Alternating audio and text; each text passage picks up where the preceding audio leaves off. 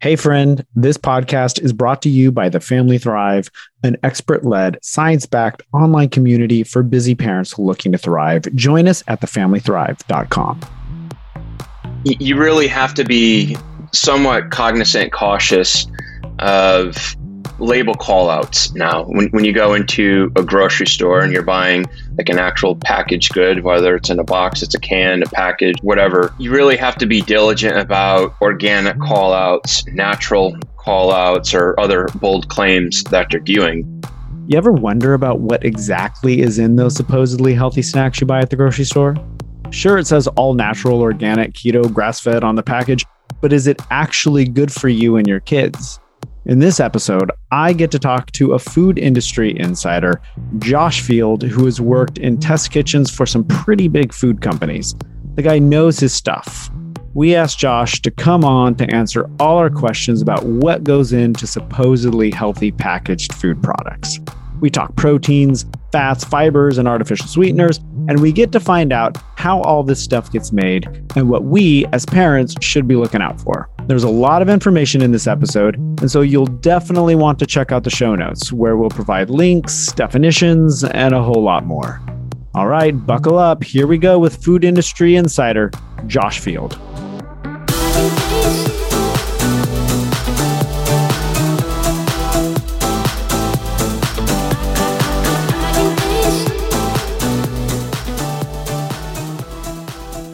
I want to start off, though, by talking about how we first met. And I don't know if you remember this, but for me, it's stuck in my memory that we first met you when you were working with Quest, and you were like part of the team cooking up crazy stuff in the lab.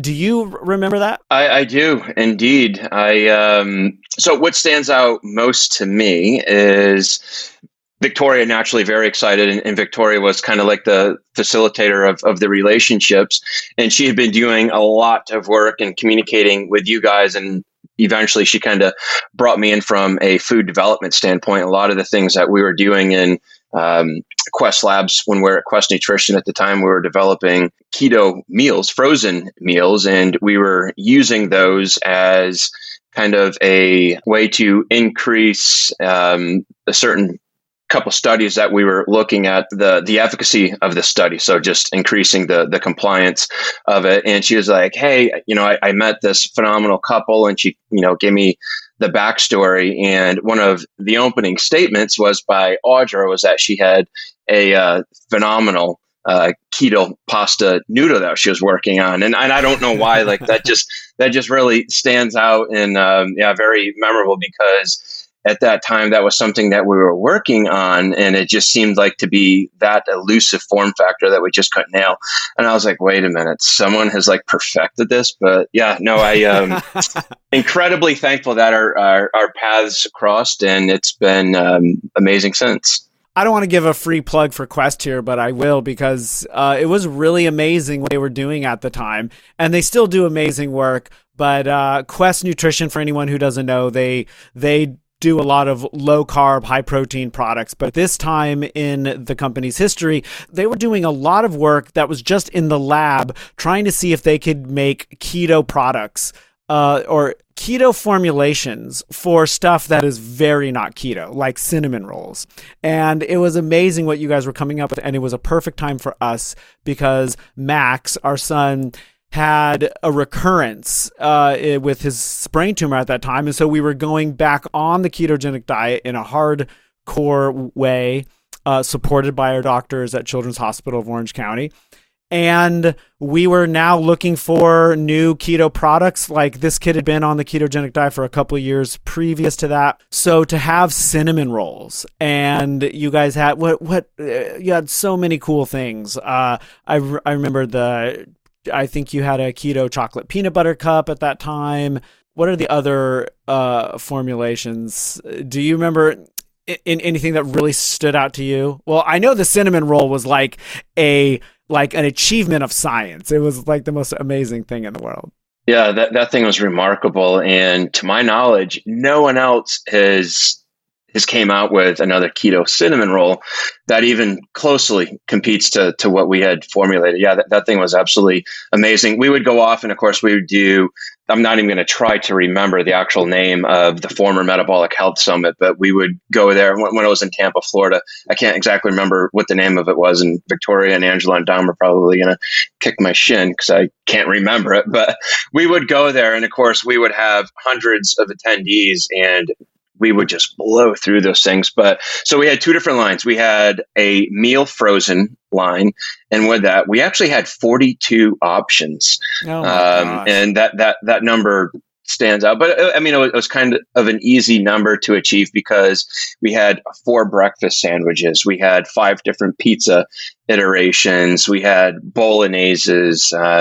We had like our own rendition of a In-N-Out double with the special sauce, and we had just so many different meals that sometimes it was kind of difficult to keep track of.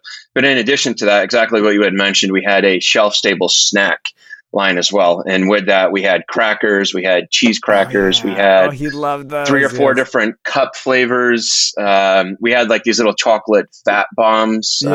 Yes. Yeah, kind of now, in the rearview mirror, it's kind of remarkable what we were able to do and achieve and to take to the marketplace, what no one else has done. And still no one else to this day has done what we did. It's just unfortunate that we ended up pulling the plug and draining it in 2017. It's like the 4-minute mile of food science, or so, like it. So, Josh, tell me, how did you get started in the food product, the world of product formulation and the food industry? Where did it begin for you? Kind of all happened, just kind of stumbled into it just out of my personal passion and love for all things nutrition. So really the genesis for all this is from a really young age.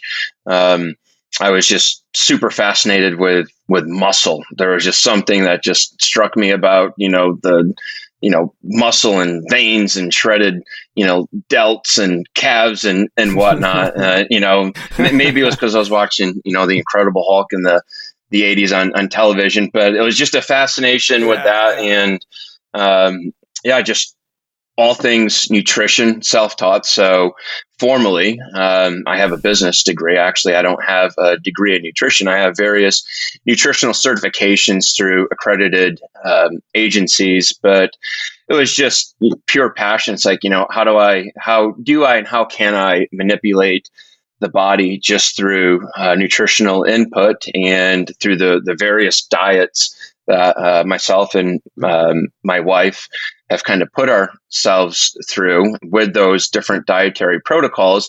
You kind of have to figure out how to navigate, typical food items that you usually enjoy. It's like, well, now I can't have this particular ingredient, and how do I try to make and develop an analog that closely resembles it? And then just serendipitously became friends with 2 of the founders of Quest Nutrition, Ron and Shannon Penna. And Ron pulled me into the ecosystem just because of my, passion and love for all things nutrition. And then I was just thrown into this accelerator where it was just packed full of a bunch of super curious, brilliant individuals that additionally didn't necessarily have like a formal education in nutrition.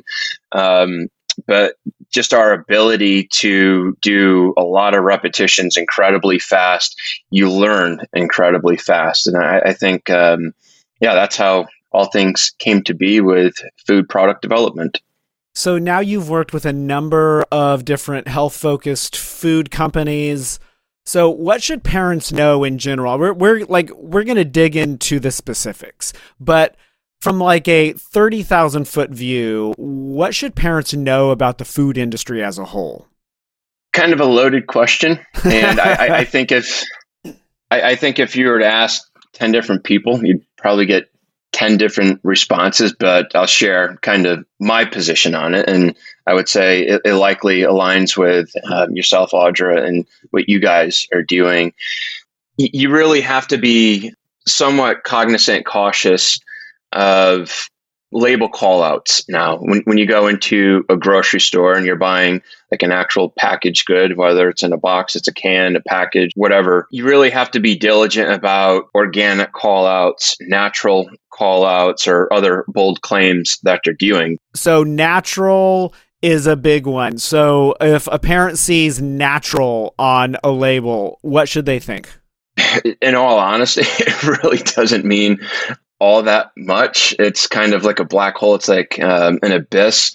The one thing that natural is supposed to validate is that it doesn't have any bioengineered ingredients or food ingredients in it, meaning it's not necessarily going through a synthetic alteration, adjusting or changing the molecular structure of a specific food and or ingredient. So that's probably the one thing, but even that, it's so loosely interpreted in the food space and by the FDA.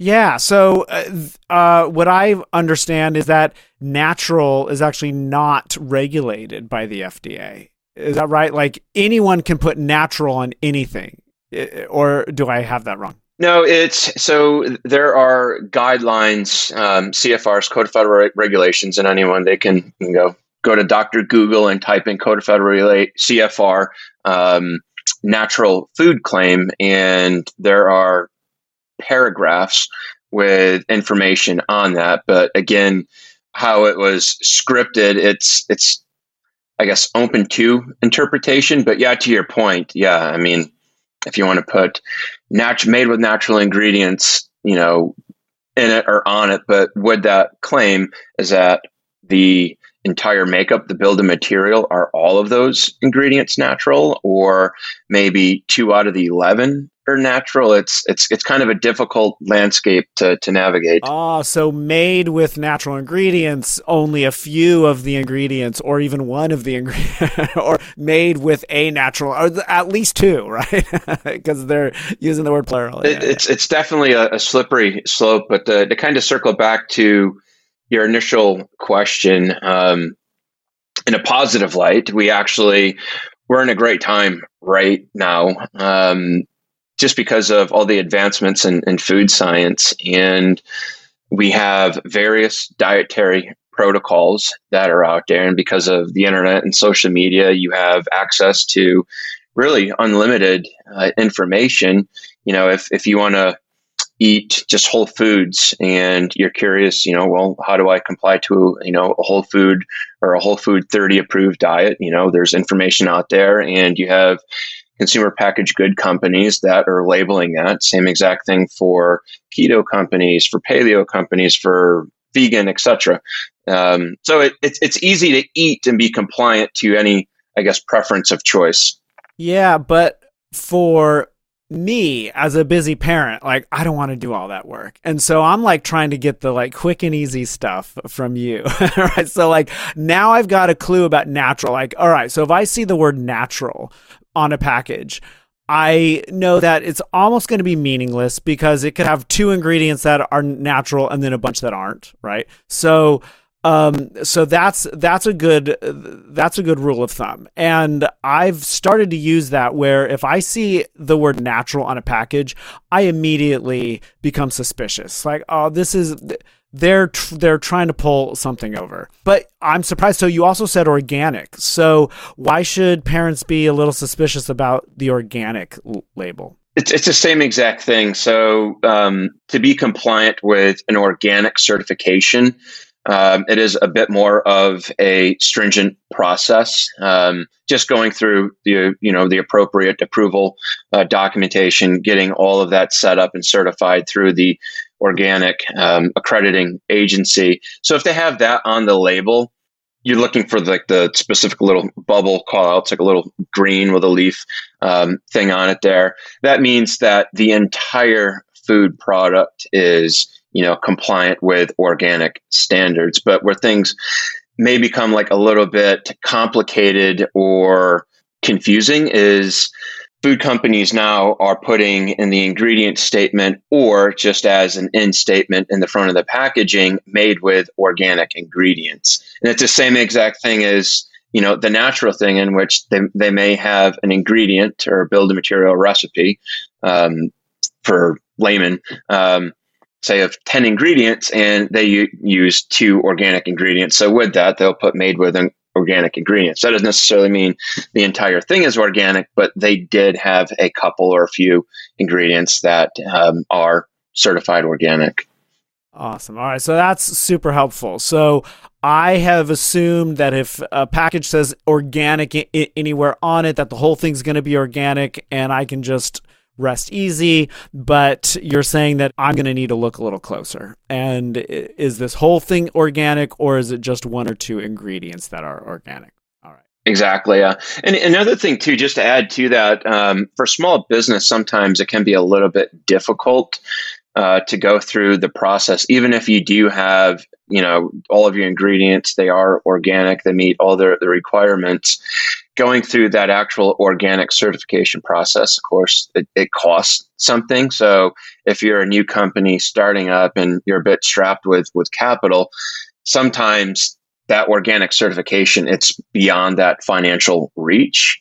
So you may have a product that technically is, 100% organic. It's just that they don't have, the capital to invest to put on that. But I guess that's also the beauty of, social media, is that now everyone's accessible. So if you're kind of curious about a specific bar, cookie, or whatever it is, definitely reach out to the company and just ask. I mean, I'm aware of a couple different companies that actually are 100% organic. It's just that they can't afford to go through that organic process.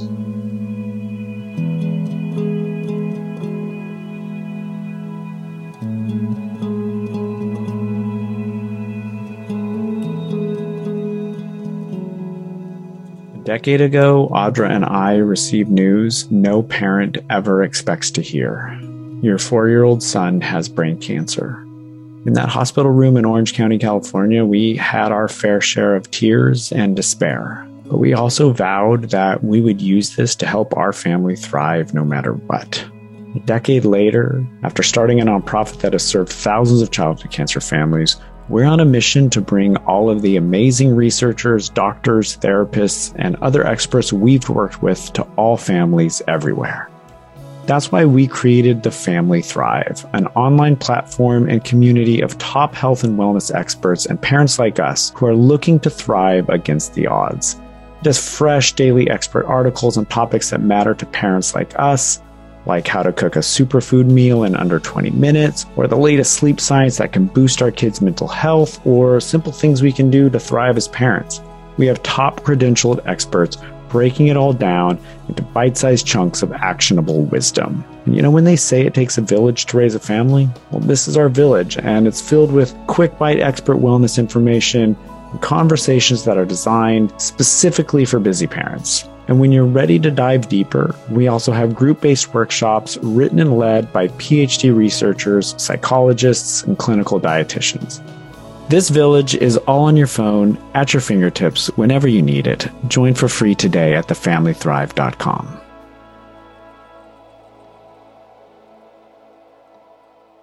It seems to me that it would be really easy as a parent if I can just know, like, here are some trustworthy brands, here are some trustworthy companies that are going to do the right thing, and then I can kind of rest easy in consuming their products. So how can parents determine, like, what's a trustworthy brand and what's not? Are there any rules of thumb, or is it something that requires a lot of research? The latter. It does require like a little bit of legwork. And the only reason I'm going to say that, again, which you're spot on, the perfect segue, is that you have a lot of new emerging food companies or beverage companies. And it's an amazing time to be jumping in there, just because everyone that can kind of, fall into their own dietary preferred, segment and speak to that specific customer, But the downfall with that is oftentimes if you're, grassrooted, bootstrapped, you're starting up oftentimes in an incubator or a commercial kitchen where a lot of your regulatory guidelines, GMPs, good manufacturing processes, sometimes are maybe a little bit overlooked. And it could be as simple as they're making, I'll say pasta. I don't know why I have pasta on my mind right now. Maybe it's because I need some pasta. I need some Audra's pasta. Everybody's got pasta on Exactly. on Yeah. mind. But, like a good example of that is they may be in a commercial kitchen and they have a handful of hired team members. None of them, they didn't go through a proper hand washing protocol. They're not wearing the hair nets or, your latex gloves, things of that sort. And when they're forward brand facing, they're actually in a retail location and you see the product up on shelf.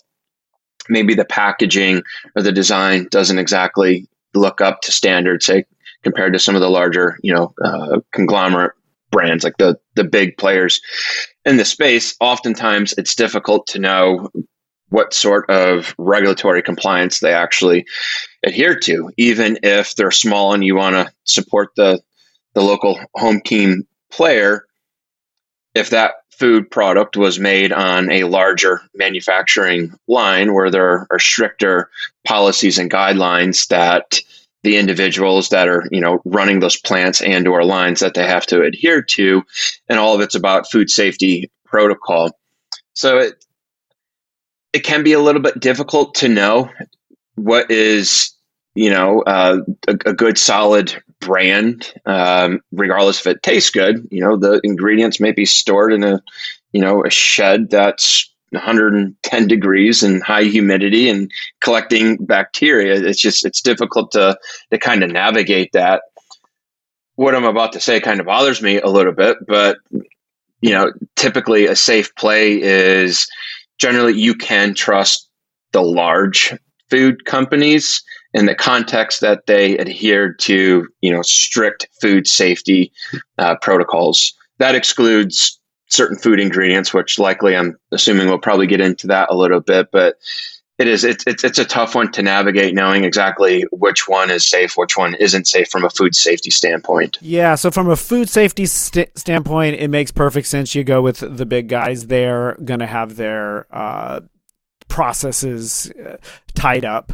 I'm thinking, and we are going to get into the issues around particular ingredients, but I'm thinking I have come to trust Quest because in the past, I've known that they have worked hard to get the right ingredients and they've switched out ingredients that they didn't find met their standards.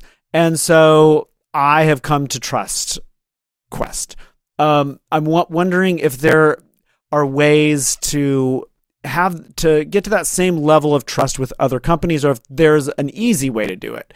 Maybe there's not an easy way and you just need to do a lot of research. It's research and communicating.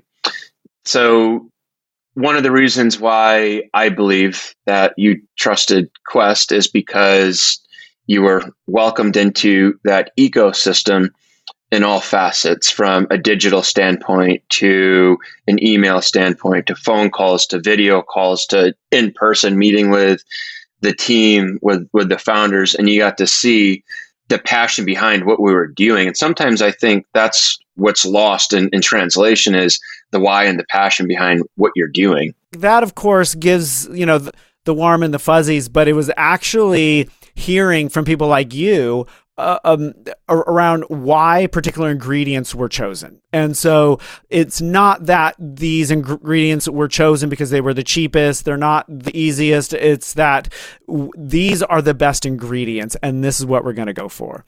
And so that is the type of thing that I want to know about other brands. Like, are you just doing the quick and easy thing, or are you choosing the right ingredients for your products? But it sounds like it's just a matter of doing the research. Yeah, and I would say now more than ever, we're in this huge rocket phase of all things low carb, keto, zero added sugar, zero sugar, anything like that. And some of the choice selection of those sugar replacements aren't exactly what I think some people would want to consume if they actually knew what they were and what they were doing. Yeah. Where you and everything that you're doing with Max and of course all the other families that you guys worked with, you needed to come from an informed perspective standpoint, knowing that actually there is a difference between various polyols, sorbitol, Yeah. maltitol, Yeah. erythritol, xylitol, and different things like that, and being selective, where I think that we're on the cusp of a more informed consumer set, but it's just one of those things that slowly comes with time. It's just that you understood the specificity of the foods that we were making, how they were applicable to what you and Audra are essentially doing. Yeah. All right. So this is another great segue into our next theme here, and this is getting into the ingredients. So at the Family Thrive, we advocate a whole foods approach. We want, the vast majority of our foods to be real whole foods, but we're also pragmatic and we're busy parents. So we love a good packaged product as well. And so we've had to learn a lot about reading ingredients and learning about these ingredients. And we just talked about this with Quest about being able to trust a brand that's going to have the right ingredients. So I want to get into to this whole packaged food world, the whole, industrial food complex. And we're not, so we promote and advocate for whole foods, but we're not against processed foods because processed foods can be made really well and can support a totally healthy diet, especially for busy families. So let's start to talk about the macronutrients first off. All right, so when we are talking about processed protein, okay, so a whole food protein is going to be, you buy your chicken, you buy your meat, you see it there, it's whole.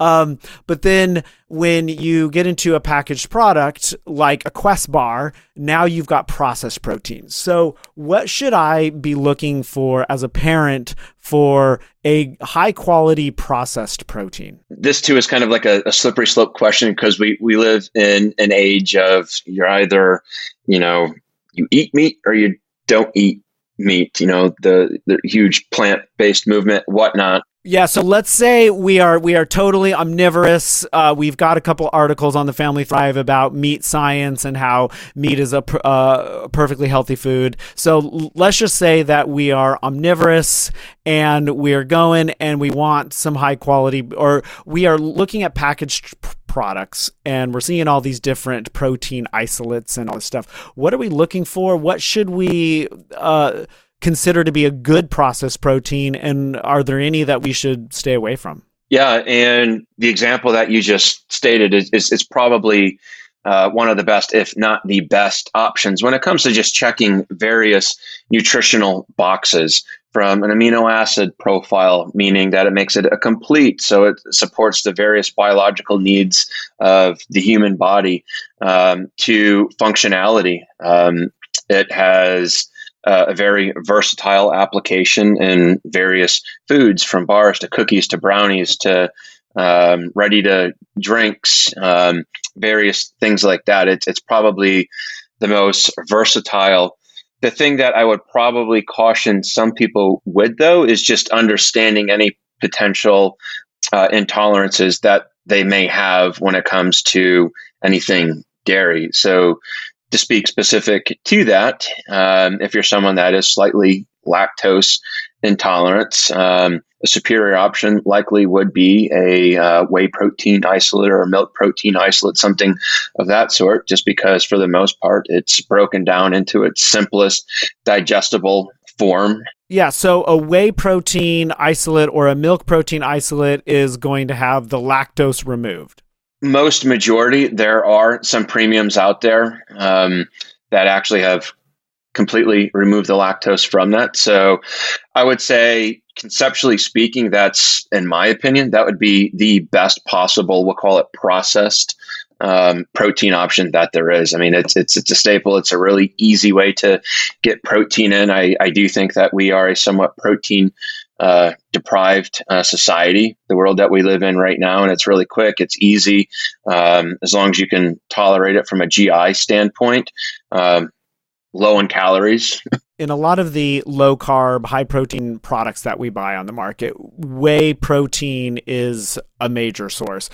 So are there any drawbacks, or are there any things that we should be concerned about with whey protein? That goes a little bit deeper into the supply chain, meaning the origin, where's it coming from? There are a bunch of different suppliers out there. On the surface, it's very unlikely that you'll have any insight on that. And that really that falls on the brand, and as a consumer doing a proper due diligence of. Yes. So if we're dealing with a brand that is reputable, a big one, and I mean just in general, whey protein, are there any drawbacks to whey protein? In isolate, really none that I can see. I'm sure that someone may have a differing opinion on that. If you were to say a whey protein concentrate, the first thing that comes to mind is it's likely it's going to have more lactose in it. So again, if you're a little bit sensitive on that, that would, be of concern. But yeah, generally speaking, like a whey protein isolate, as long as it's coming from a reputable brand, it's, again, in my opinion, that's like the gold standard when it comes to a protein that's processed and or incredibly efficient, and it suits your on-the-go lifestyle. Another processed protein that I see a lot is pea protein. Is there anything that we should be concerned about with pea protein? So if you would have asked me this question 5 years ago, there really weren't a lot of big players in the space. You had a couple smaller players that were kind of tinkering, playing in it, and of probably the most prudent concern would be herbicides and pesticides that were used in the process of the farming of it, where now, because of the huge increase in awareness of more plant-based diet, you have some great brands and companies that have pea protein-based products or shakes or powders that are out there now. But a pea protein by itself, one potential drawback, again, depending on what your utility of the protein is that by itself, it's not a complete protein. So if you're using it specifically in like a muscle building or strength or a bodybuilding application, it probably won't be the most suitable. But if you're eating somewhat of a well-balanced diet, meaning eggs and salmons and beef and things of that nature, you're going to pick up some of those amino acids that a pea protein typically is lacking. But no, I mean, a pea protein, that's probably now the second most popular protein powder that's out there. There's so many different protein powders that exist now, some of which I thought were entertaining. Going back into my Quest days and vetting out some various suppliers approaching us with, fish protein isolates and various things of that nature. Kind of interesting. Yeah, I haven't seen the fish protein isolates. Oh my gosh.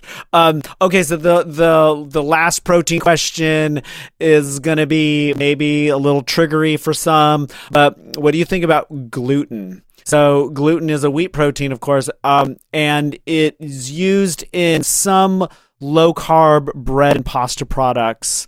What do you think about gluten? From a functional standpoint, nothing beats gluten. And it makes formulation so much easier. So from a food company standpoint, thumbs up. But what do you personally think about it from a health standpoint? I've geeked out over the years with all things microbiome. I think the abundance of it in the food package space, it's in so many different things, and because of that, I think that there's a lot of illness and inflammation that easily could be linked back or attributed to potentially overeating gluten.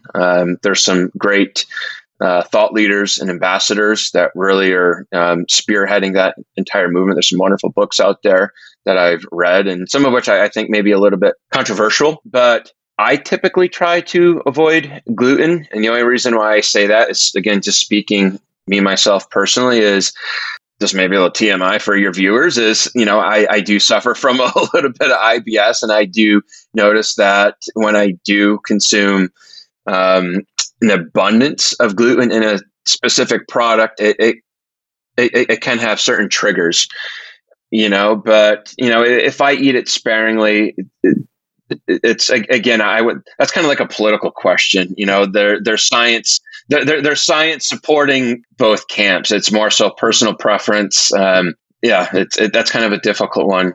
We found an amazing low carb bread. I won't say the name. But it is, I think wheat gluten like might be the number one ingredient, but the bread is so good, and it's this high protein, low carb bread, makes great sandwiches and the whole thing.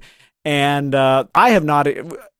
No one in our family has experienced any GI issues with it, but it's always in the back of my mind, like, man, this is the first ingredient on this thing. So before we move on, are there any other processed proteins that you think are good that if a parent sees it on a package, we can give it a thumbs up? Yeah. So speaking specifically to like isolated proteins, like what we just discussed, dairy protein, essentially it's a gold standard. And then there are a bunch of different, actually really great plant-based protein powders, isolates that are out there, a couple of which that are gaining a lot of popularity. You have a pumpkin seed protein isolate. You have rice protein isolate, quinoa protein isolate. There's, which I think that you had just mentioned, a high gluten protein isolate. With those, the one thing that you have to be cautious or aware of with some of these newer emerging protein isolates coming from a plant origin is actually how much protein is actually in what they're calling, say, like a standard serving. So what I mean by that, so like specifically in the world of formulation and developing nutritionals and things of that nature, all suppliers, they're supposed to provide you what we call a 100-gram nutritional statement, or it's something comparable to that. And with your protein isolates, like a lot of your dairy proteins, they're north of 90% protein of that 100-gram serving. Where some of your other plant-based ones, you're only getting maybe half of that protein load out of that 100-gram serving, meaning it's like, okay, if I'm only getting 50 grams of protein out of this 100-gram serving, well, what else is in this? Like, where else is that 100, or I'm sorry, that 50 grams coming from? And oftentimes with those, you're picking up some of the residual carbohydrates and fibers of those. So, in which all of those are, lumped into carbs and fiber and whatnot. So even if they're boldly claiming a specific protein, this and or that, just pay close attention to what else may be in that nutritional panel and how that kind of suits your own dietary needs.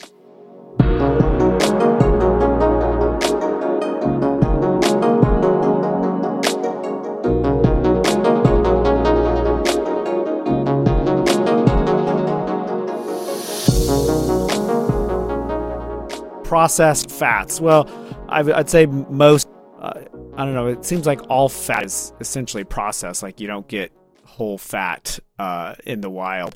But are there any that go into packaged products that you say stay away from?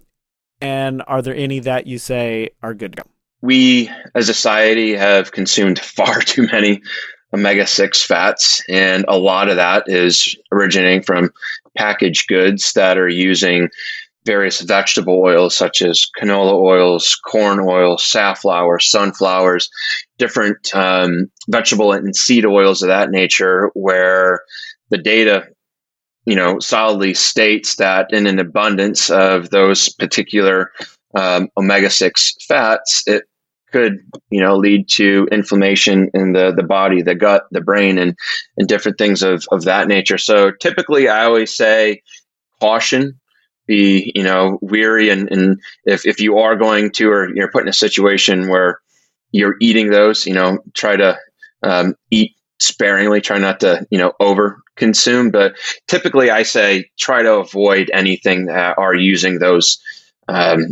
specific fats. It's just, again, go to Dr. Google and you could type in inflammation and vegetable and seed oils, and you'll just get, so many different scientific articles and things of that sort that say eat with caution. Yeah, we will have an article on this coming out in the Family Thrive. So we'll get to cover this. Are there any fats that you think are good to go in packaged foods? Yeah, so typically we always like to go with fats that have a higher concentration of monounsaturated fats. examples of that would be your avocado oils, your high oleic sunflower oils, just because they're a bit more stable compared to some of, the other vegetable and seed oils that we just listed. Yeah, so it's a high oleic sunflower oil. So the oleic acid is a monounsaturated fat, and it's more stable. Yeah. All right. Correct. Meaning it's less likely to either degrade over time. And if you're using it in a cooking application, it's going to have a higher smoke point, meaning that you're not going to denature any of those things and alter the fatty acid profile, where it would actually work against you rather than, positively benefiting the utility of that specific fat. But those are all great. There are some food companies out there where you can actually buy animal tallow. There is a brand that kind of it's a 4-letter word. They're quite epic, if you will, and you can get you can get actual animal tallows, and oftentimes that's what we use to cook with, and generally that's the direction that we go if we're actively seeking fats and we're going to cook it. All right. So fibers. So these next two questions I'm going to ask about fibers and sweeteners. And so this all has to do with net carbs. And we have an article in the Family Thrive describing net carbs. It was written in conjunction with our dietitians. So I encourage parents to go in there, check out the net carbs. But basically what we want to look for on the back of a package is it will have a total carbohydrate count. And then you can look at the fiber, and you can look at some of the sweeteners. If they are zero glycemic sweeteners, then you can subtract those out.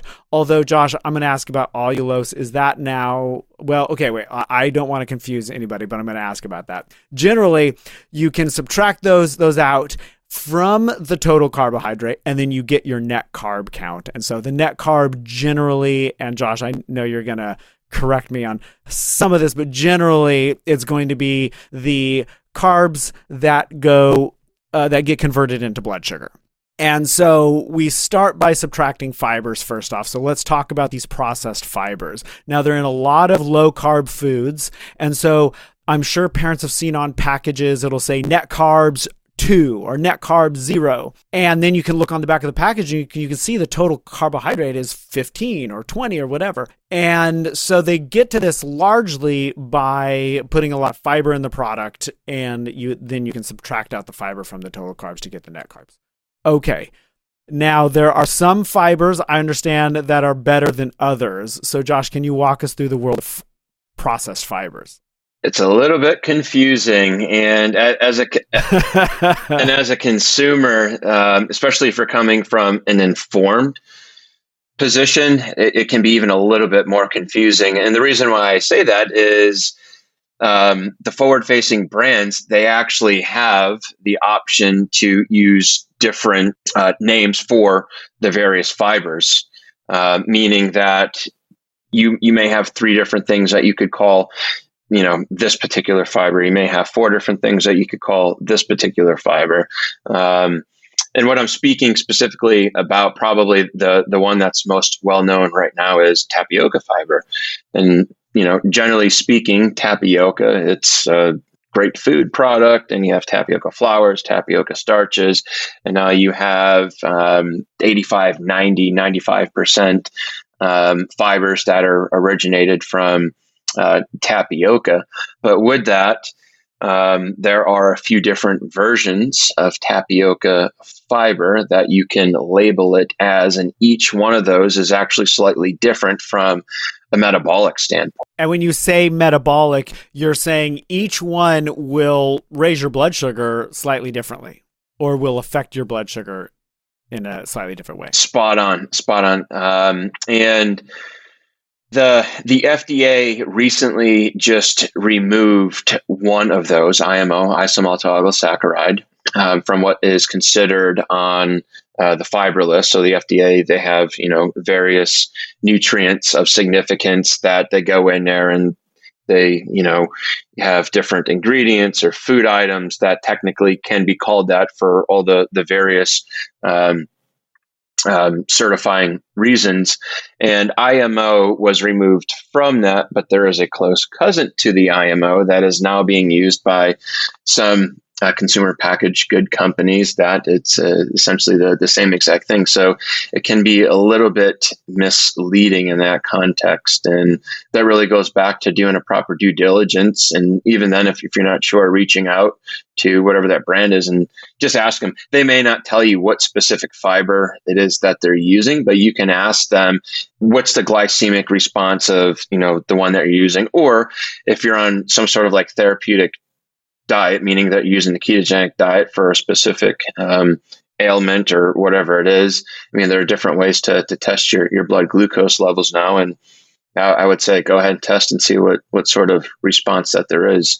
But it's kind of confusing times. For the average family, we don't need to test our blood. We just want to purchase products that are going to not make our blood sugar skyrocket every time we eat it. So if we're looking for lower carb products, we will want to stay away from anything that has IMO because, and it's isomalto. Can you say the last part? Oligosaccharide. Yeah. Isomalto oligosaccharide. Yeah. So, and we will have all this in the show notes. And so if you look on the back of a package and that's the major fiber, then you can put that one back.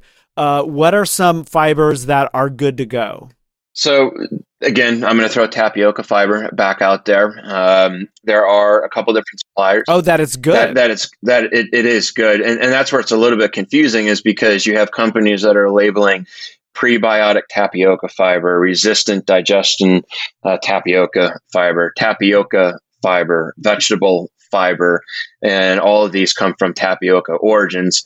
And so it can be a little bit confusing because you have like those IMOs that are kind of being lumped up and underneath that tapioca fiber labeling now, but there are some really good tapioca fibers out there, soluble tapioca fiber, typically on some of the more credible low carb or keto brands. That's the name that they're putting on the ingredient statement. And those are great in the context that they don't have any sort of a glycemic load. And maybe more importantly is they're very GI friendly, not glycemic index friendly, but gastrointestinal friendly. You have a soluble corn fiber or a digestion resistant maltodextrin. Not a lot of food companies, they're putting that on the label just for the exact reason you probably saw me stumbling over saying that, and it doesn't exactly look the best on the label either. But generally speaking, any company that has like a soluble corn fiber on there, that is a great fiber source as well. It's very diabetic friendly, doesn't have a glycemic load on it, and it too is more gastrointestinal friendly than say some of the other fibers that are out there. Speaking specifically about inulins and chicory roots, not saying that they're not good fibers. There are different forms or versions of inulin, chicory roots, fructooligosaccharides that can have a different impact on blood glucose levels and also how gastrointestinal friendly they are. So I would just, throw that out there cautiously. A lot of your low carb and more keto forward brands that are out there, a lot of them are using inulin and chicory root, but they're using it in an excessive amount that oftentimes can make you a little uncomfortable, kind of like a hot air balloon, if you will. So eat cautiously. A little bit of GI distress. So that's inulin and chicory root. You don't want too much of it. Some will put fructooligosaccharides on their label, but oftentimes your fructooligosaccharides will be lumped up under inulin as well. And for those that want to dive a little bit deeper into that, and if you're like, hey, that's kind of interesting, and if one of your favorite low carb keto packaged food brands out there has that, and shoot them a note on social media and see if that's why you're maybe a little bit little gassy.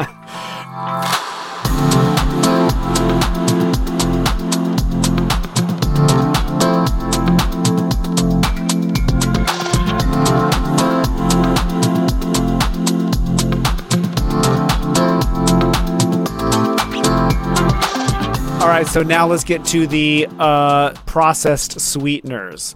So you work for a company now. We're going to talk about that in a little bit or after this, but you are very familiar with all of the different low carb or zero glycemic sweeteners. They're all processed, right? Like there's nothing growing on a tree. Well, yeah, I mean, it all has to go through some process, whether it's monk fruit or stevia, even has to be heavily processed. So I'll just lump all these under processed sweeteners. And we're talking specifically about low carb sweeteners. Let's start with the ones that we should watch out for, stay away from. I'm imagining the polyol. There might be a few polyols in that mix. Yep, spot on. So speaking about sugar alcohols or polyols, you have some of those, such as maltitol and sorbitol. Maltitol is probably the worst offender of those. Is that it, from a molecular standpoint, it's a polyol from the chemistry, strictly speaking, the chemistry aspect of it. However, from a biological standpoint, it's almost the equivalent to just straight dextrose or sugar, if you will. Two different examples or reasons why is typically a gram of dextrose or table sugar. It yields 4 calories per gram, and it has a certain glycemic index response based off of a score of 100. And if you were to compare like a dextrose to maltitol, the difference is rather than 4 calories per gram, your maltitol is 3.6 to 3.8. I apologize. I don't know that more specific. Oh, no but way. The caloric density. Oh, I didn't realize it was so close. The caloric density, it's essentially just about the same. It has almost the same equivalent blood glucose response. So the glycemic response it's very comparable. And even worse is because of the way that your body breaks it down and uses it, and no one uses anything sparingly anymore in formulation. Typically they're using, more than probably what they should be using. It can have quite the laxative effect as well. So you're getting the hat trick here. So that's for maltitol. Is sorbitol in the same boat? You could almost lump those equal. It doesn't have the same caloric density, but it does have a glycemic response. It still has the same laxative effect. With that, there are a couple others as well. But swinging to the other side of the pendulum here, the sugar alcohols or polyols that are more consumer friendly, especially if you're using it for a specific application, if you're diabetic or if you're on some sort of metabolic therapeutic diet like Max, you want a sugar alcohol. You want it to taste good. I mean, that's first and foremost. You want something that closely resembles what actual sugar tastes like. But more importantly is A, the caloric load, B, what sort of blood glucose response am I going to have by consuming this? And right now in the sugar alcohol space, erythritol it's the top dog. It's the top ingredient. There are different forms of erythritol that are out there, depending on how much you actually consume, which you really have to work quite hard to consume the amount that actually would have an adverse effect, which would be, again, a little bit of a laxative effect. It wouldn't even be palatable. You wouldn't even be able to consume that much, or you would have to be pretty persistent in your endeavor. It's like, hey, I wonder how much I can actually, how much I have to consume to try to have like some sort of an adverse effect. But erythritol, it's a phenomenal sugar alcohol. It's dang near calorie free. Basically consume it and goes through the bloodstream and you urinate it out. And it's closely resembles sugar. Yeah, I remember researching erythritol, what is like maybe 8 or 9 years ago when we were eliminating sugar from Max's diet. And I was just so impressed with the research. Like, It's zero glycemic. Again, as you said, you have to eat a lot of it for there to be any GI distress, and it's safe. It is like there aren't any studies that I was able to find back then, and I've done some research since that show any cause for any health concern over erythritol. So I totally agree. I'm a huge fan of it. We lack an enzyme to break that down and to utilize it. So really, that's the real reason behind that. So it's, again, we're getting all the functional benefits of it, and we're getting the organoleptics, the taste of it, but it's literally it's passing through the small intestine, and you're urinating it out. Now, the one thing that parents should know, and we have some information on this in the Family Thrive, it has a cooling effect. And so it's great for ice cream, but there are some other applications that it might not be so great for, I'm sure, in the food industry. But just to recap here, so when it comes to sugar alcohols, you want to stay away from the maltitols and the sorbitol, and then erythritol, which is also a sugar alcohol, is good to go. Something that is still in some products that parents might see is xylitol. Josh, what do you think about xylitol? If used consumed in small, moderate amounts, sure, from a functional standpoint, works great in a lot of different technical formulations. It has a slightly more caloric load than erythritol. From a glycemic standpoint, in the diabetic community, you could regard it as safe, but the downfall with xylitol too is that it doesn't have the same gastrointestinal tolerance that erythritol does. So if you were to consume, for example, 10 grams of erythritol, just about everyone can tolerate 10 grams of erythritol, where if you were to consume 10 grams of xylitol, which to be honest, really is not that much, and say a zero sugar or a keto bar or ice cream or whatever the snack is in an 85 to 100 gram serving, it's very common to have north of 10 grams of erythritol in there, again, to replace your sugar. Where with the xylitol, consuming 10 grams of xylitol, it may cause some people some gastrointestinal distress. That too has a bit of a laxative effect, and it's not puppy friendly. So you can't share it with your little fur babies. So that pint of ice cream that you're eating that's made with xylitol, unfortunately, you can't share it with your puppy. No good. Okay, no. What about monk fruit and stevia? That's in a lot of products. Yeah, I say green light on both of those, especially your monk fruit. It's incredibly expensive, but I would say from a sensory standpoint, it's a phenomenal high-intensity sweetener. Stevia, the entire stevia space has made a lot of advancements. I know a lot of people still to this day that they tried stevia a handful of years ago, and they're afraid to try it just because of sometimes that horrific taste that sometimes comes along with the original Rebe stevia that's used. But there are different versions of stevia that are out there that are far more palatable. And if the intent is to, have a sweeter product, whether it's in a cookie, a bar, or whatever it is, or just put it in your coffee or tea, both are very safe in regards to it. It won't impact your blood glucose levels. Awesome. And then the final one, which has become our hands down favorite. So we love erythritol, but our hands down favorite has become allulose. So can you tell us a little bit about allulose? Yes. Launched on the commercial scene in 2000, I'm going to say circa 2016. I almost said 2015, but I feel pretty confident 2016-ish right in there. It's Quest Nutrition. We launched a cereal bar with that, and we had played with it for probably a good year prior to that. And yeah, we became obsessed with it for multiple reasons, starting with the fact that it's an actual sugar derived in nature from various vegetables and fruits. It can be extracted in small amounts from a handful.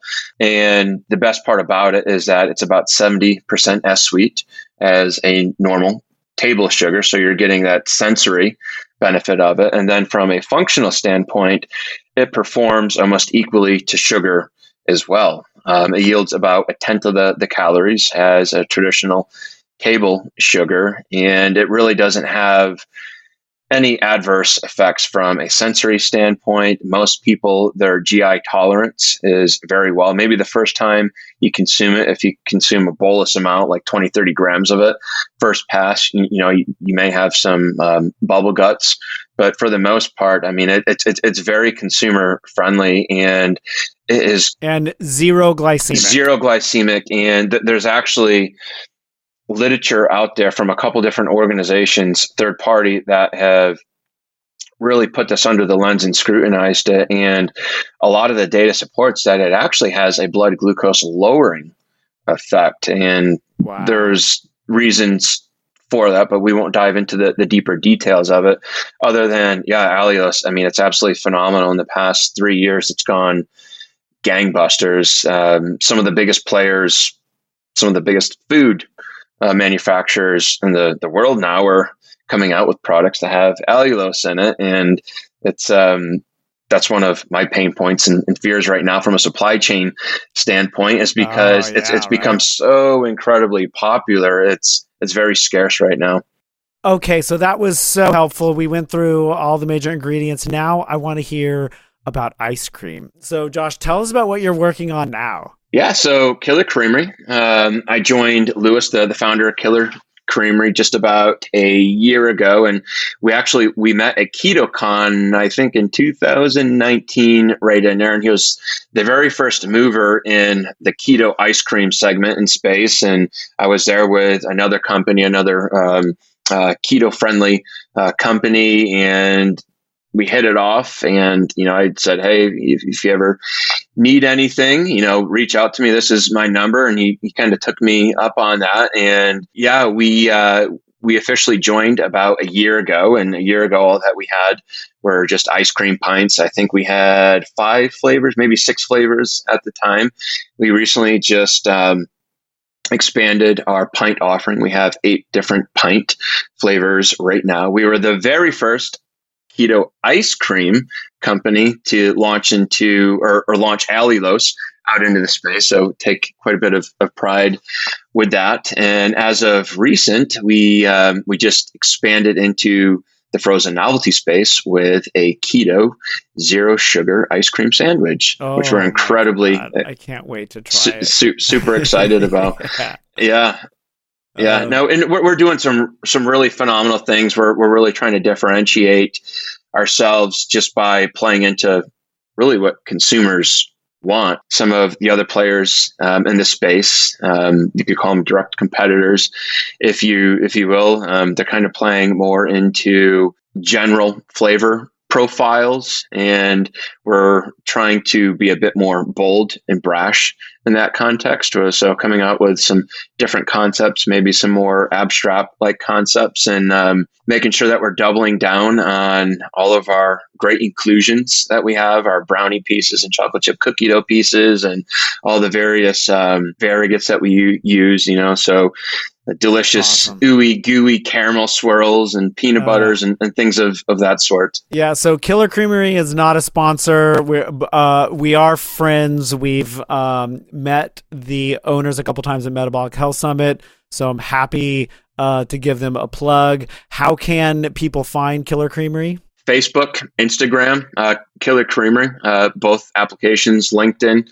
I want to say that we have, or we're about to, hopefully I don't spill the beans here. He may give me a boot in the rear end, but YouTube. I know that that's something that we are working on as well, but probably Instagram is the best platform to follow us. Awesome. All right, and last question here for you, Josh. What are you personally working on in your own growth and development? Like I've always known you to be super focused on health and wellness. So I'm just wondering what's at the edge for you. Constant work in progress when it comes to patience. Just being patient in all facets of life. Being patient with myself, being patient with relationships, being patient in work, various projects. We have so many different really exciting projects in Killer Creamery that I just get beyond excited about. And of course, I want to be first to space with this concept or this form factor, and just recognizing that there are systems and processes, and I just can't click my heels 3 times or snap my fingers and get exactly what I want. Are there any practices that you're finding helpful in developing patience? May sound a little bit quirky, corny, but just breath work and meditation, and even with that, having the patience to sit there and focus on breath for 5 minutes. It sounds like a catch-22. You need the patience to actually practice the thing that's going to help you develop patience. Yeah, thankfully, I have a phenomenal wife, Victoria, and she stays on top of me and makes sure that I get my breath work in. Where things like that they come so natural to her. She wakes up and she, has her routine and easily slides into breath work and meditation, where I wake up, I let the dogs out, and I immediately get the coffee going and my laptop opens, and, I immediately dive into work and whatnot. And she comes in and she kind of, gets at me. She's like, you need to, you first. And yeah, so patience, it's so, what do they say? Patience is a virtue. I seem to struggle with it.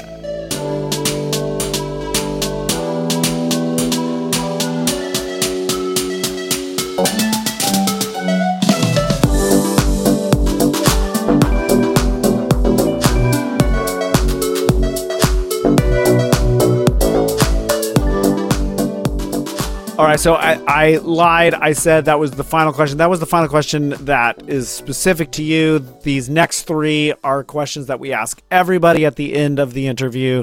So the first one is, Josh, if you could put a big Post-it note on every parent's refrigerator tomorrow morning, what would that Post-it note say? Close your eyes and take 4 deep breaths. That's what I would. That sounds like a Post-it note that you need as well. I know. Josh. Yeah. I have a verbal note from Victoria. Go do your breath work. No, it's so powerful. I mean, it really is. I mean, even you and I sitting here right now, if you and I were just to take 4 deep inhalations and exhalations, I mean, it would change our body chemistry. And I don't necessarily do a lot of podcasts and interviews and whatnot. So of course I'm naturally a little bit anxious right now, but I know that in just 4 deep breaths, like I know that I would settle down. I would come down a little bit, and especially just kicking off your day, your morning, or if it's in the end of the evening and, you just finished up dinner and you got to do the dishes, and this kid is painting on the wall over here, and this one needs its diaper changed. Just taking those 4 deep breaths, it's has a pretty profound impact. Yeah. So I invite any parent, if you are in the position, to do 4 deep breaths. It is a game changer. All right. So I'm going to now ask this 2 last questions. Josh, do you have a quote that you've seen, heard recently that has changed the way you think or feel? Yeah, this is a quote, and unfortunately, I wish I could tell you where I saw it or where I heard it. But when I initially heard it, it really stood out to me, and it's a quote that I say to myself and remind myself almost daily, which is hard choices, easy life, easy choices, hard life. And it's just something that really rang true with me, and it's one of those things where, like, hold on a second, I was like, how does that go? And it's hard choices, easy life, easy choices, hard life. And the reason why that really spoke to me is we live in a world of comfort and conveniences, and it's so easy to take, the easy path, or to make the easy decision because it's convenient in that moment, rather than buckling down and maybe challenging yourself and doing the more difficult thing, even though in that moment acutely it may be very uncomfortable for you. But the reason you do it, for disciplinary reasons, that hopefully it's going to have a positive outcome. And I've applied that to literally all aspects of my life. And it actually, that came from a world record holder weightlifter, a Polish gentleman, Jerzy Gregorek. Easy choices, hard life, hard choices, easy life. Yep. And I think that can be applied in so many different ways. But nutrition as well, like the easy choice is just to eat whatever's out there and to eat the tasty thing and just not to worry about it. That's going to lead to a hard life in terms of your long-term health. Yep. You're already applying it. Exactly. I mean, you could take that and you could plug it in so many different places. That's it. All right. So the last one, Josh, I asked this of all the guests, whether or not they have children. So Josh, what do you like most about kids? Curiosity. The reason why I like that is because as a child, thinking back to my early childhood and then just observing my nieces, my nephews, good friends that have kids, yourself, Audra, etc., is kids, they're naturally curious about everything, and they're not afraid to challenge the status quo, in their quest to have like a deeper understanding as why is this or why is that. And I think as we age and we go through the system, we kind of lose our curiosity. And I would say that's probably the thing that I admire most about kids is, just that curiosity. And I really challenge adults to try to tap back into that natural state of curiosity. And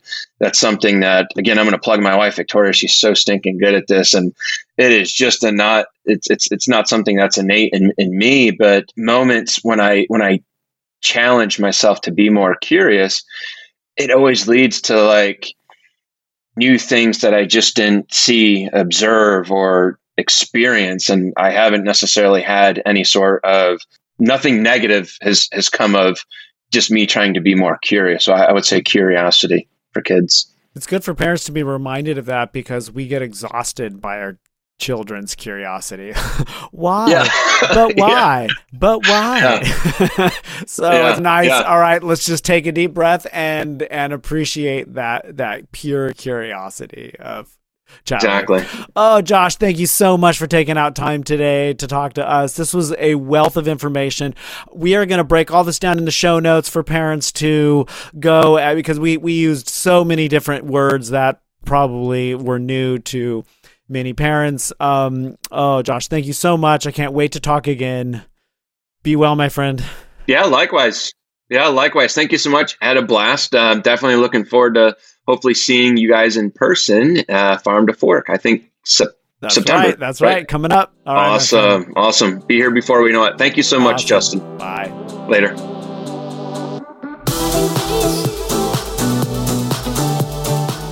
Hey, thanks for listening to the Family Thrive podcast. If you like what you heard, please subscribe, tell 2 friends, and head on over to Apple Podcasts or anywhere you listen to podcasts and give us a review.